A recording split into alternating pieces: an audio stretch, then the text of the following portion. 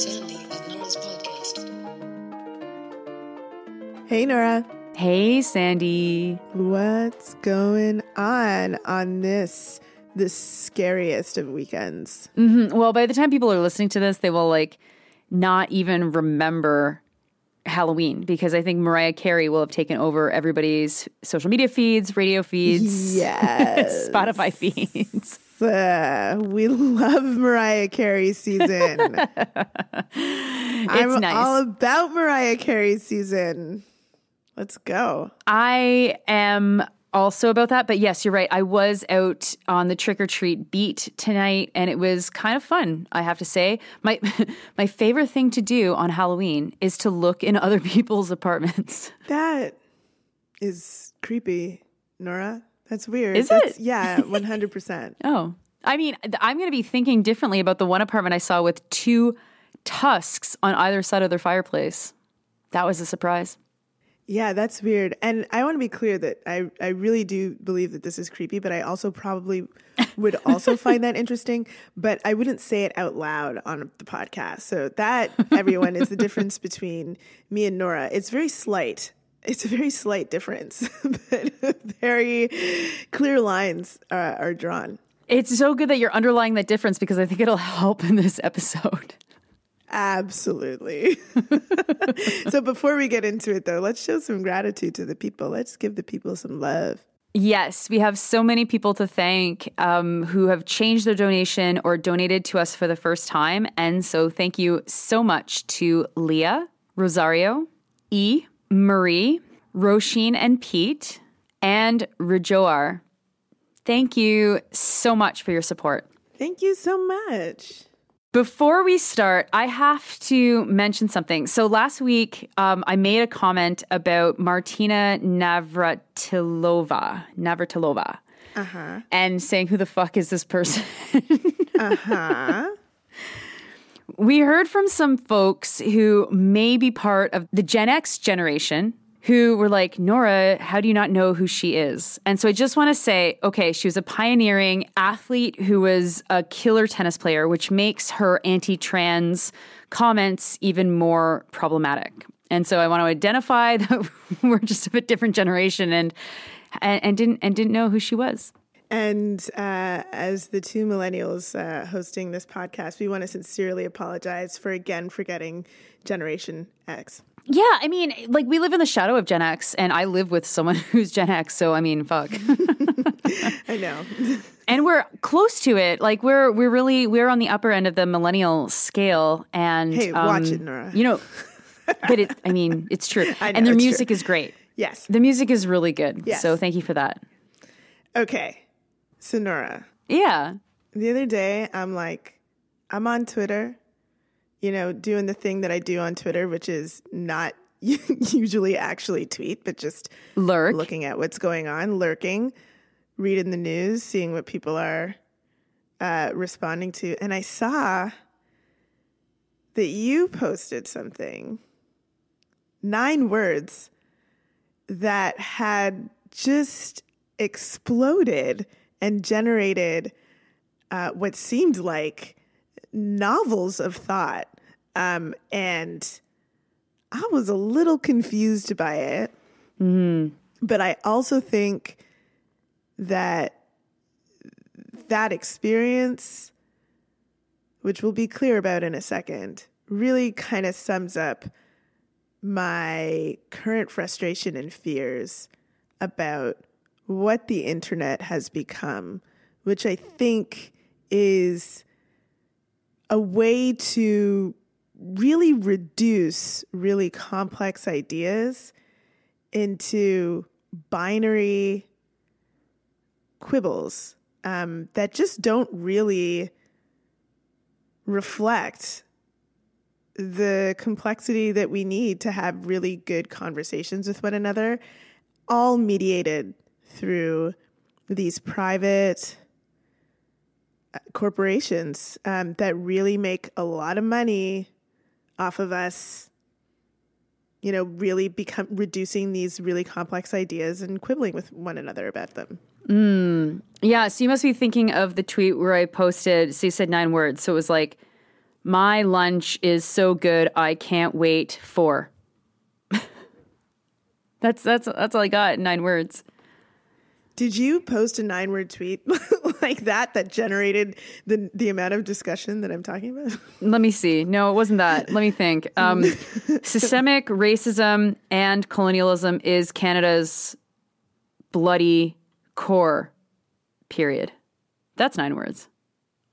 It is. And you would think that something like that would generate a lot of like really good, heated discussion. But no, it wasn't that one. Okay, let me try again. The weather today is nice, but I want snow. That's 9 words. No, but it may have been similarly innocuous. Oh, right. It should be illegal to drive your kid to school. There we go. There we go. Nora, tell the people what happened. Okay, so the public-facing story is I tweeted, it should be illegal to drive your kid to school. That's the public-facing story. The private-facing story is that my kid's school got an agreement with CAA and decided to take over all of the pedestrian access to the school and have grade 6s manage people driving their kids to school. And we were then on the road and dodging cars. And I couldn't believe how much of a mess it was. That was the backstory, but it didn't matter because what I said was it should be illegal to drive your kids to school. And those 9 words sparked off quite a bit of discussion into what your meaning was, which, then led to a lot of condemnations of you, and then led to, people started messaging me being like, why do you still associate with this person? Because he said that driving your kids to school should be illegal. People were like, Sandy, will you continue to associate with Nora Loretto? It was like, I mean, as we said at the top of the show, we're really similar. Like Nora just says things out loud that I really keep inside deeply. So the answer is yes, I will continue to associate with Nora Loretto.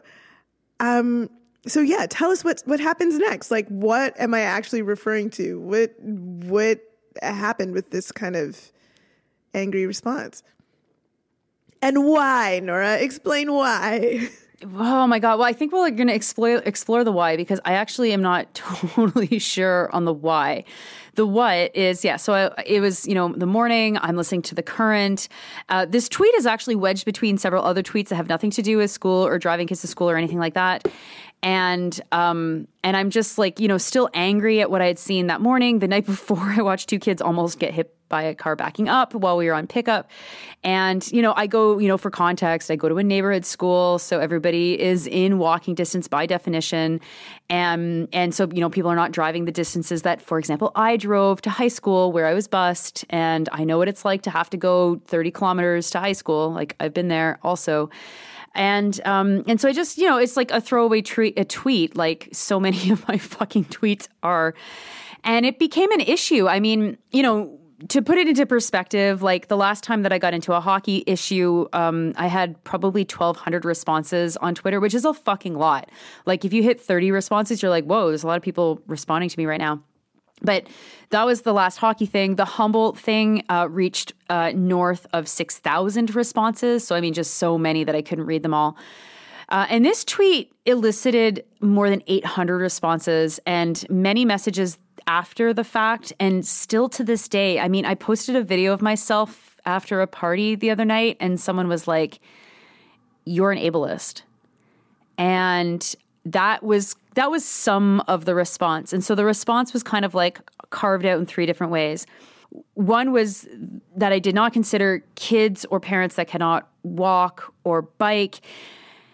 The second were people angry that I attacked cars. And the third were my favorite were people who were angry that I didn't consider inclement weather, which to those people, I want to say, fuck you. Like I live inclement weather, like very fucking much.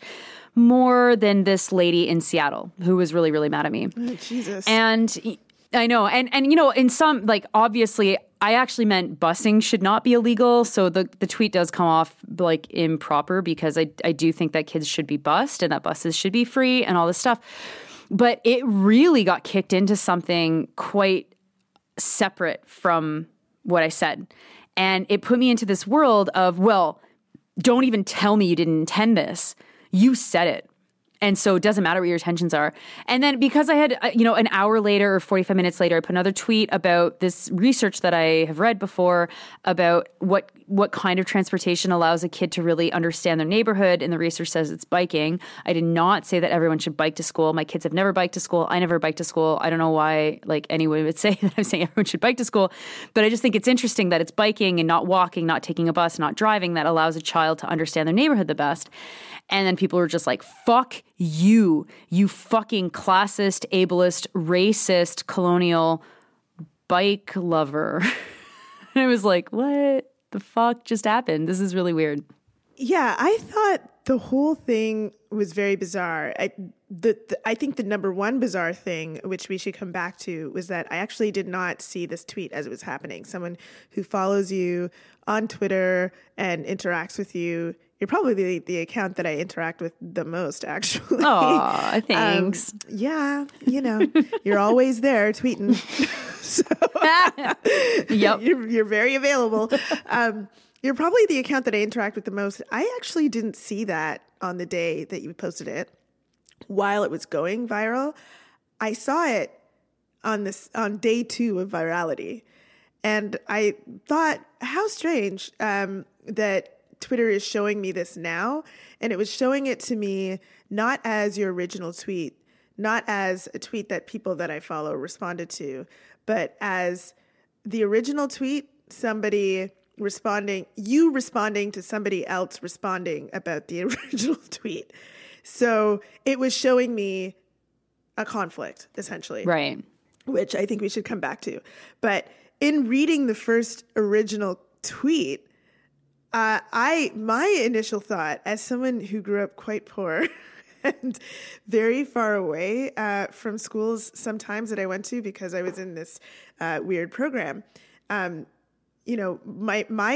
experience of getting to school as a person in a family in which one of my parents do not drive was either getting bused,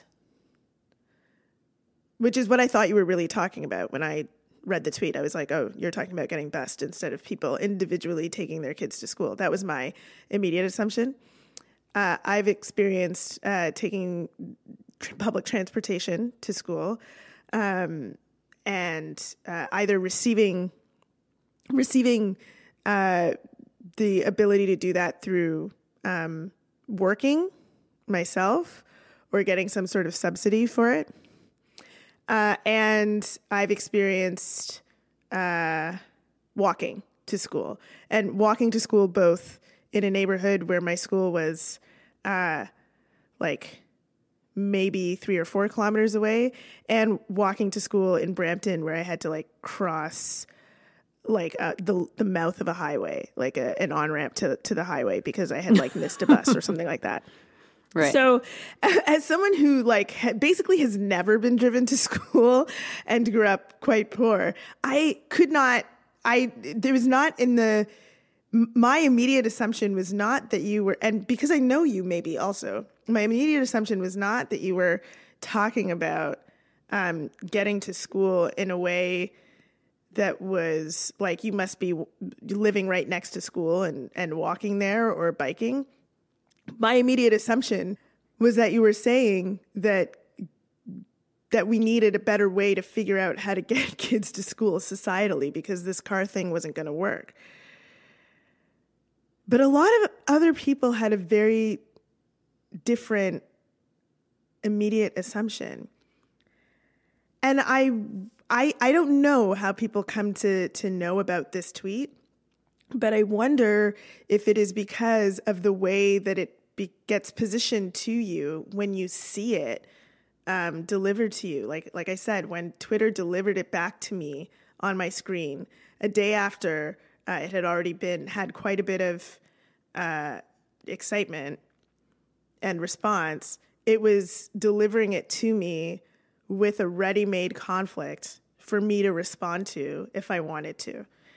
And I wonder if that has something to do with the assumptions that, I mean, like I said, it was a 9-word tweet, like to pull out so much meaning, like you want kids to walk, or like you don't think about disabled students, or like that you think that biking is the only answer. To pull out those meanings from this 9-word tweet is really, like, there's something really fascinating going on just from a communication theory perspective. If the medium that you're using encourages people to fill in the blanks, and in filling in those blanks, position you as opposite to them. Yeah, I saw exactly that. And so this episode is, of course, not just like rehashing whether or not it should be illegal to walk your kids to school or drive your kids to school or go to school or not go to school. I mean, like, regardless of like the way that I decided to talk about this in terms of legality, illegality, I did see one tweet that got liked a lot, like almost 2,000 times, from someone saying, white people always reach to illegal versus legal, and we should be thinking about that. And I'm like, oh, that's interesting. That's a tweet that's making me think. So thank you for that. But beyond that, it was very strange because there was waves, and I've gone through this a couple of times. So I've seen what these waves look like. The first wave is people interacting with the tweet itself. And because it's people I follow and people who follow me, it's like, yeah, Nora, or fuck you, Nora, I live 30 kilometers from school. And I can be like, yeah, I hear you. I mean, I should have said buses should be free. Yeah, it's expensive to bus my kid. It's like, yeah, it should be free. Okay, we agree. Or what about disabled kids? And it's like, I mean, I assume it's implicit, but I guess it's maybe not implicit. But yes, disabled children should obviously have the right to drive to school, whether it's, well, ideally through busing that is accessible and available and free. And if not, that of course the spaces are liberated by parents of children who are not disabled to allow for disabled children to have access to the school, which is the problem that we see at my school all the time. But that was wave one. Wave two was like oddly connected to Alberta. So like the time change meant that a couple of hours later, all of these Alberta replies were happening, and they were not all in the same vein. It was just like they were all following the same networks. And so it must have all been popping up in the same feeds. And so as people in Alberta talking about how busing's very expensive and how they live so far away from school and all this kind of thing, which again was like, fine, you're engaging with the conversation, and I appreciate that. And that's all totally good. And so I tweeted this like right in the morning because I had just done the school drop-off thing, which was a nightmare and scary and annoying. And the Alberta thing happened late morning, early afternoon. And then I had supper, and I get back to my phone at night, and it's like, whoa, this has hit the United States. And it hit a whole bunch of different communities in the United States. But by and large, it was just like, the overwhelming message, regardless if people were looking at this through a disability lens or looking at this through a class lens or looking at this through a I love my fucking car lens, because all three were totally present, the response was just kind of like, fuck you, which again is fine. But then I wonder, like, why that tweet? Why did the machine need that to make people really fucking angry for a day on a certain issue? And I don't know the answer to that. And I've been really reflecting since it's happened. Like, when we see tweets from people we do not follow, we do not know, we don't know the context, we don't know who they are, they might be missing information, and then you're going to infer information that's not there. You can either infer positively, like, oh, obviously this person didn't mean to not mention all circumstances, or fuck this person, they're literally calling for genocide, which is what a couple of people actually said to me. And it was like, oh shit, this is Twitter. Like, this is what Twitter does, isn't it? Like, this is like the way that it stimulates, I guess, engagements or fluffs engagements and fakes engagements to just make sure that people are really angry about something. And it didn't matter what I said. I couldn't make anything better with the strangers I was communicating with. Obviously, the people who I knew or the people who I have some sort of interaction with who are upset about the tweet, I was able to communicate with them. And whether or not they agreed with me in the end, not agreed with me, but were like agreed with what I was saying, or we'll agree to disagree, or fuck you, Nora, on this, or you're having a bad day, or whatever the way to understand it. The folks that I didn't know, there was literally no way of having a conversation. And so to this day, I'm still getting people just saying, fuck you, ableist, fuck you, bike supremacist on my tweets that have nothing to do with anything. And I'm just like, I'm sorry, what are you talking about? Why are you still talking about one of fucking 54 tweets in a day that I sent? That I don't know. It was very weird. And it definitely made me think a lot about what social media is, like where social media is at right now. I think as I saw it, noticed it, decided not to enter the foray because, again, that line between me and you, you know, the thing that explains our difference. I was really started to think deeply about what this means more broadly. If social media is doing this, is taking like phrases and or things that people say and reducing them to these polls wherein we perform our frustration and anger at one another on social media. And I think even our experience around talking about the Green Party a few weeks ago is another example of this, because, you know, when I was speaking, I said, you know, this white person over here said something which is racist. And that turned into Sandy is a Zionist, which is you know, there's a bunch of leaps that you have to make to get there. And it's really weird to like try to go back and forth on arguments that really have no basis in anything, that any position that I hold. Like what am I protecting here if I engage in this argument? What phantom idea of myself? And does that in some way reify that phantom idea of myself? I don't know. Very strange. But as I'm thinking about it, I'm like, if this is happening, if this is what Twitter is doing and other social media companies are forcing forward, that makes me really, really pessimistic, which is hard to make me. I'm not a very pessimistic person. It makes me very, very pessimistic about how this is closing off our ability to have really necessary, really complex conversations. And what I mean by that is through seeing this experience that you are having and through watching this happen in multiple ways online, have started to think really deeply about my own political formation, like coming into consciousness and, you know, forming my own principles around, you know, things like access to reproductive justice, to my own principles around gender generally, my own thoughts around white supremacy, and thinking back about how many difficult conversations, how many arguments, how many really complex discussions that would have taken place over long periods of time, usually, in order for me to really deepen my principles, led to me being who I am today. And the really important values and principles that I hold very dear to being the like essence of who I am, a lot of that happened through really complex conversations, discourse, argument, in which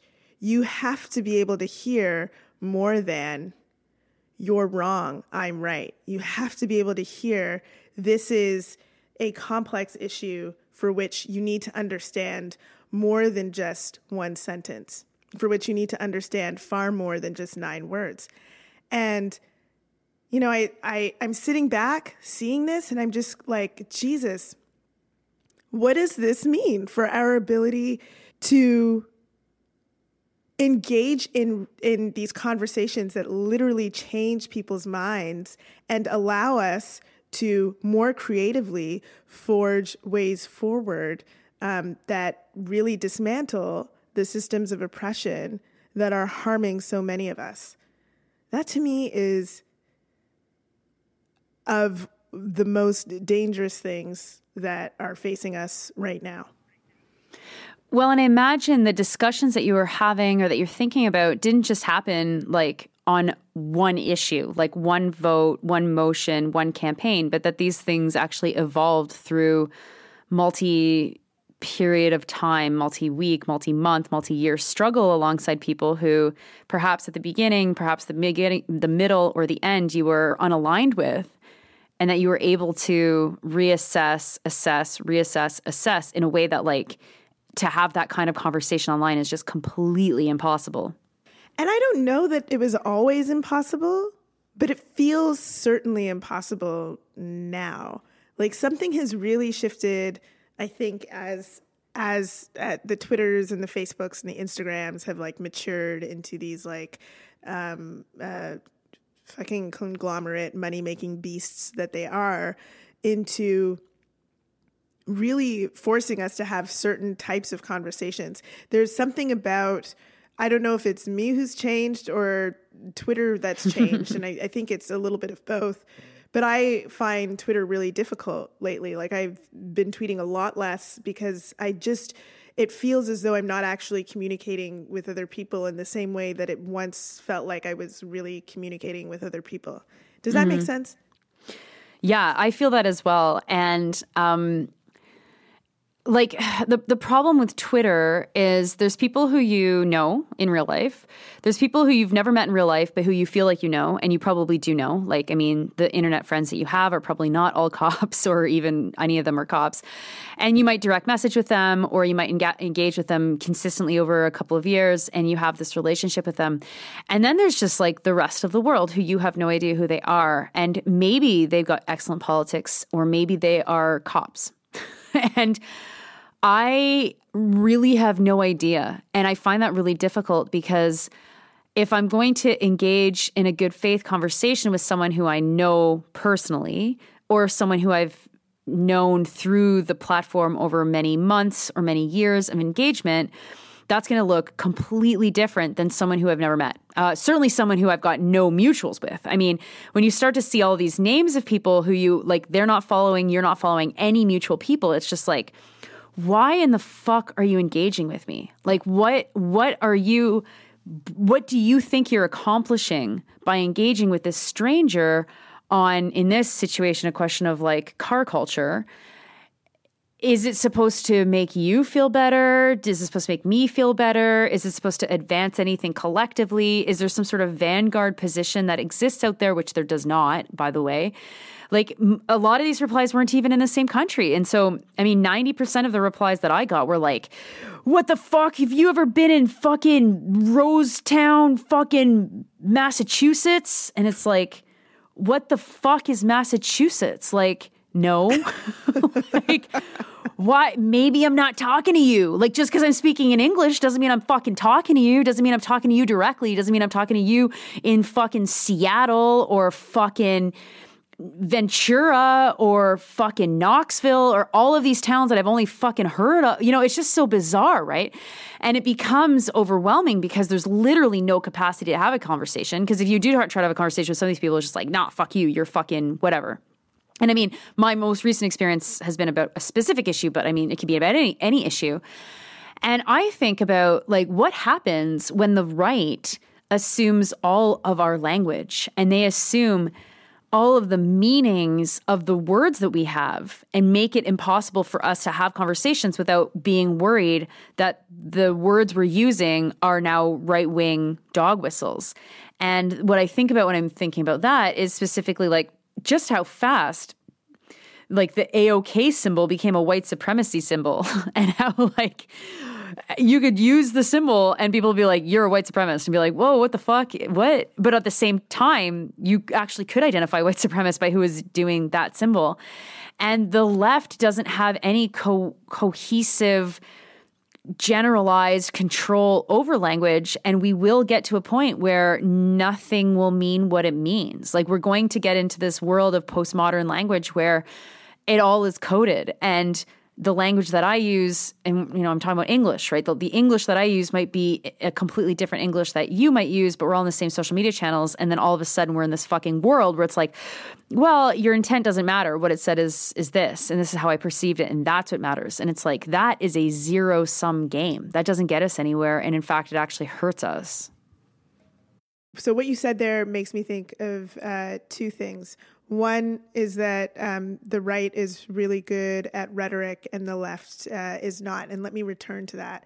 But first address that, this person who's saying to you, Massachusetts, won't you think of the Massachusettsians? Massachusetts. Massachusetts. I don't know. Massachusetts. Won't you remember those of us from Massachusetts? Imagine that conversation in real life. If Nora was really serious about this, right? There's nothing actually wrong with saying, remember those of us from Massachusetts. There's nothing wrong with that. But if this was a conversation in real life where, let's say we're, I don't know, arguing a motion on a union floor, and Nora says, I want our union to adopt the position that it should be illegal to drive your kids to school. And friend of Nora,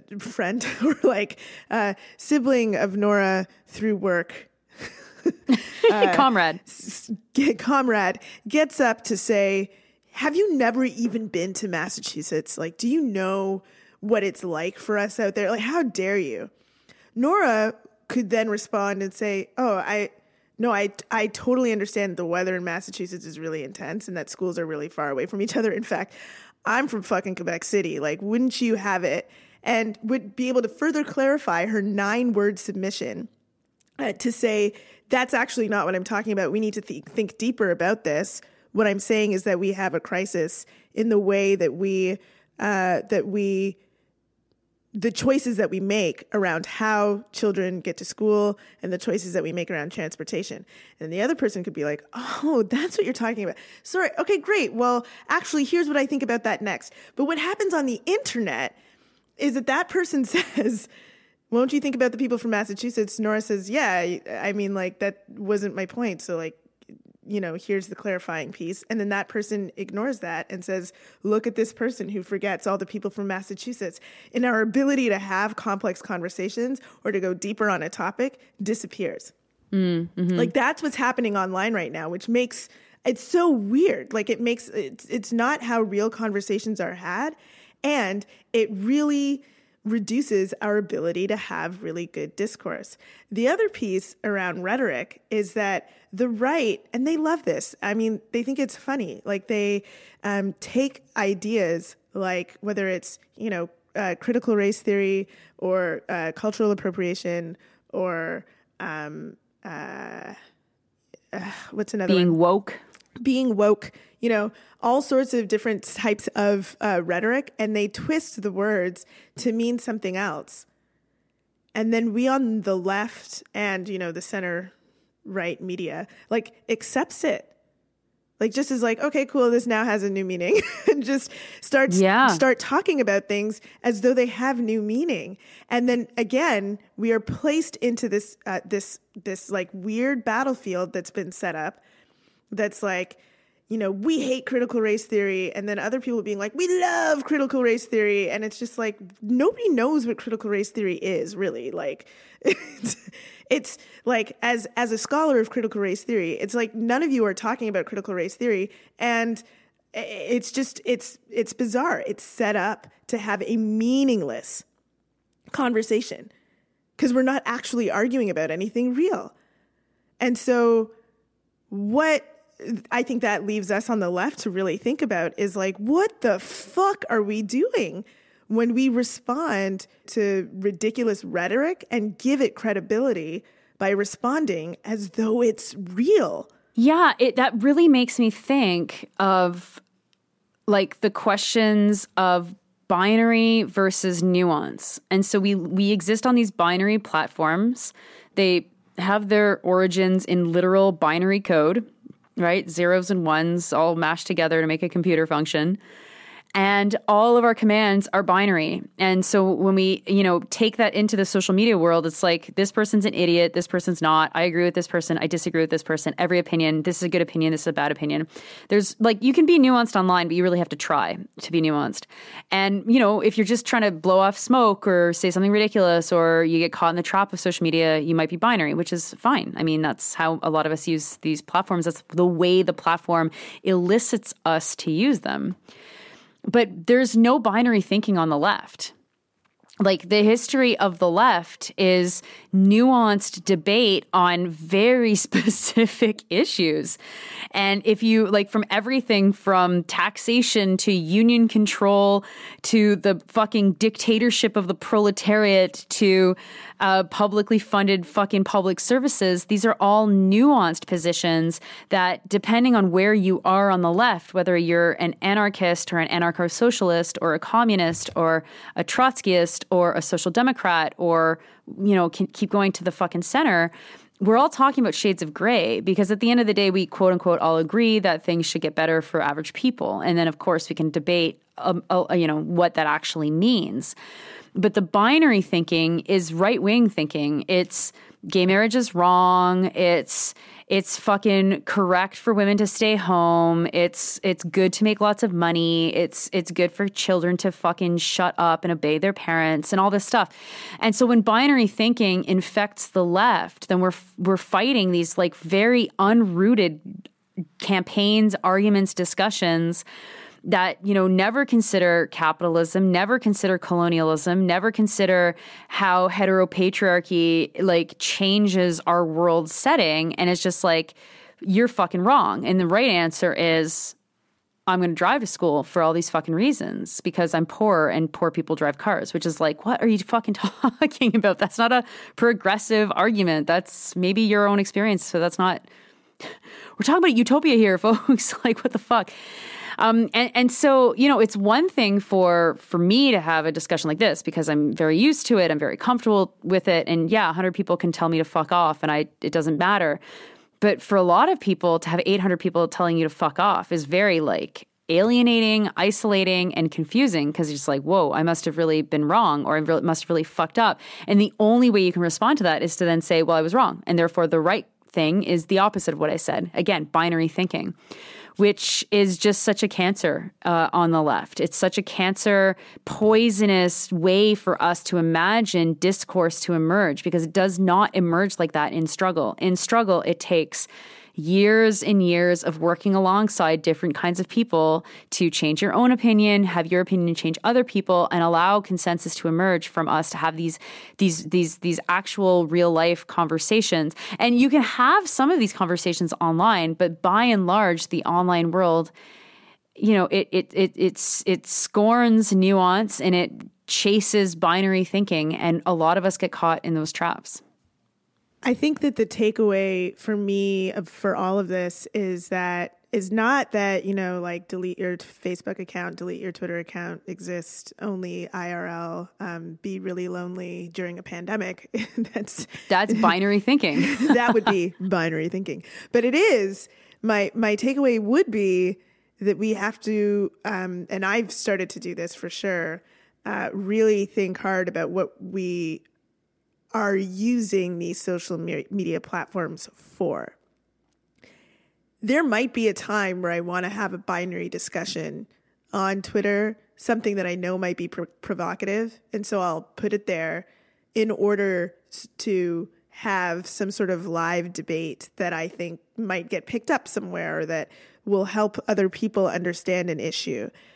But it would have to be a strategic decision for me to say, I think that this is a discussion that needs to be had on a platform like Twitter in order to accomplish whatever goals I have in having that discussion out in public in the first place. In the same way that I have those very strategic conversations with myself whenever I go to discuss something on the news, whenever I put out a press release or I'm trying to get media attention on any particular issue, or even when I'm writing an article, an op-ed in, say, the Huffington Post versus the Toronto Star versus the Canadian Center for Policy Alternatives, the Monitor, like those are different audiences, and I would have different strategic approaches to discussing any of those things, any particular item on any of those different media. Twitter, Instagram, Facebook, YouTube, TikTok, whatever. These are all forms of media that we need to be critical about how we are engaging with them, what we're saying on them, and what our purpose is for using them. If our purpose is just having conversations with people, I think we should think really deeply about that, because would we just have random conversations with people through CP24, through CTV, through global news? Like, I don't know that we would. Well, I know 100% that we wouldn't. And that's not to say that you can't have any sort of, please don't be binary about this either. But what I'm saying is that, you have to think about what is lost. Am I going to only have discussions with members of my family or my closest friends using these tools that have their own purposes and are going to shape the way that I communicate with people and what sorts of conversations are possible? In short, be strategic. Be strategic. Always think that, this is not a neutral medium. So you should be strategic about how you're using it. For me, I see more social media platforms as a place for people to just kind of blow off smoke and express themselves. And if someone says something that I'm surprised by or disappointed by, and I know them, I definitely try not to dunk on them. I definitely try to just let them know quietly, oh, I'm not totally sure you've thought this out, and then let a conversation come from that. And I think when you start to think about the need to avoid binary thinking online, you do open that space up in a very significant way for other ways of thinking and other kinds of analyses to enter into a discussion. And then to also allow for people to just fucking say, the first thing that comes off the fucking top of their head, which, if you disagree with it or you don't like it, you can say that to someone or not. It's up to, it's not real life. I mean, it's curated life, and there is some real life in that, but it's all in the pursuit of these platforms making money. And so I've certainly been thinking a lot more about how I interact with other people on these platforms. But I think far more important than that is recognizing that we are also being manipulated by these platforms all the time. And when you feel elicited into responding to something, or when I feel like I've been elicited into responding to something, I always try to see what exactly I'm feeling like I'm responding to. Am I responding to CTV News talking about how a cop having a quote-unquote relationship with a child was a relationship rather than talking about statutory rape? Okay. Or am I feeling goaded into correcting someone talking about whatever and not mentioning all of the different ways that issue might play itself out? Those are two totally different ways of engaging. And I think that, of course, we're performative to some extent on social media. We're not exactly our authentic selves unless you're on all the time, and you're probably more authentic than not. But these spaces are created to create money, and they are created to crush radical organizing and radical organizers. And we need to really be engaging with them, understanding that things that we might refer to, this is not a comment on what I went through, but on other things that I've seen, things that we might call lateral violence within certain movements. It's what is the point of having these discussions online in this way? What is the goal to get rid of the issue that I am opposed to, or am I just ridiculing someone? And if it's just to ridicule someone, you have to step back and be through ridiculing someone, I am making Twitter money. Is that, at all fucking reasonable? Is that moral? Can you justify that? Or is it just about catharsis? And if it's just about catharsis, then like fucking find something else. Find some great memes. Find some hilarious tweets. Like tweets don't always have to mean anything. But I don't think we're thinking about them in those terms. And we really need to, because I agree with you, Sandy. I think things are getting way worse out there.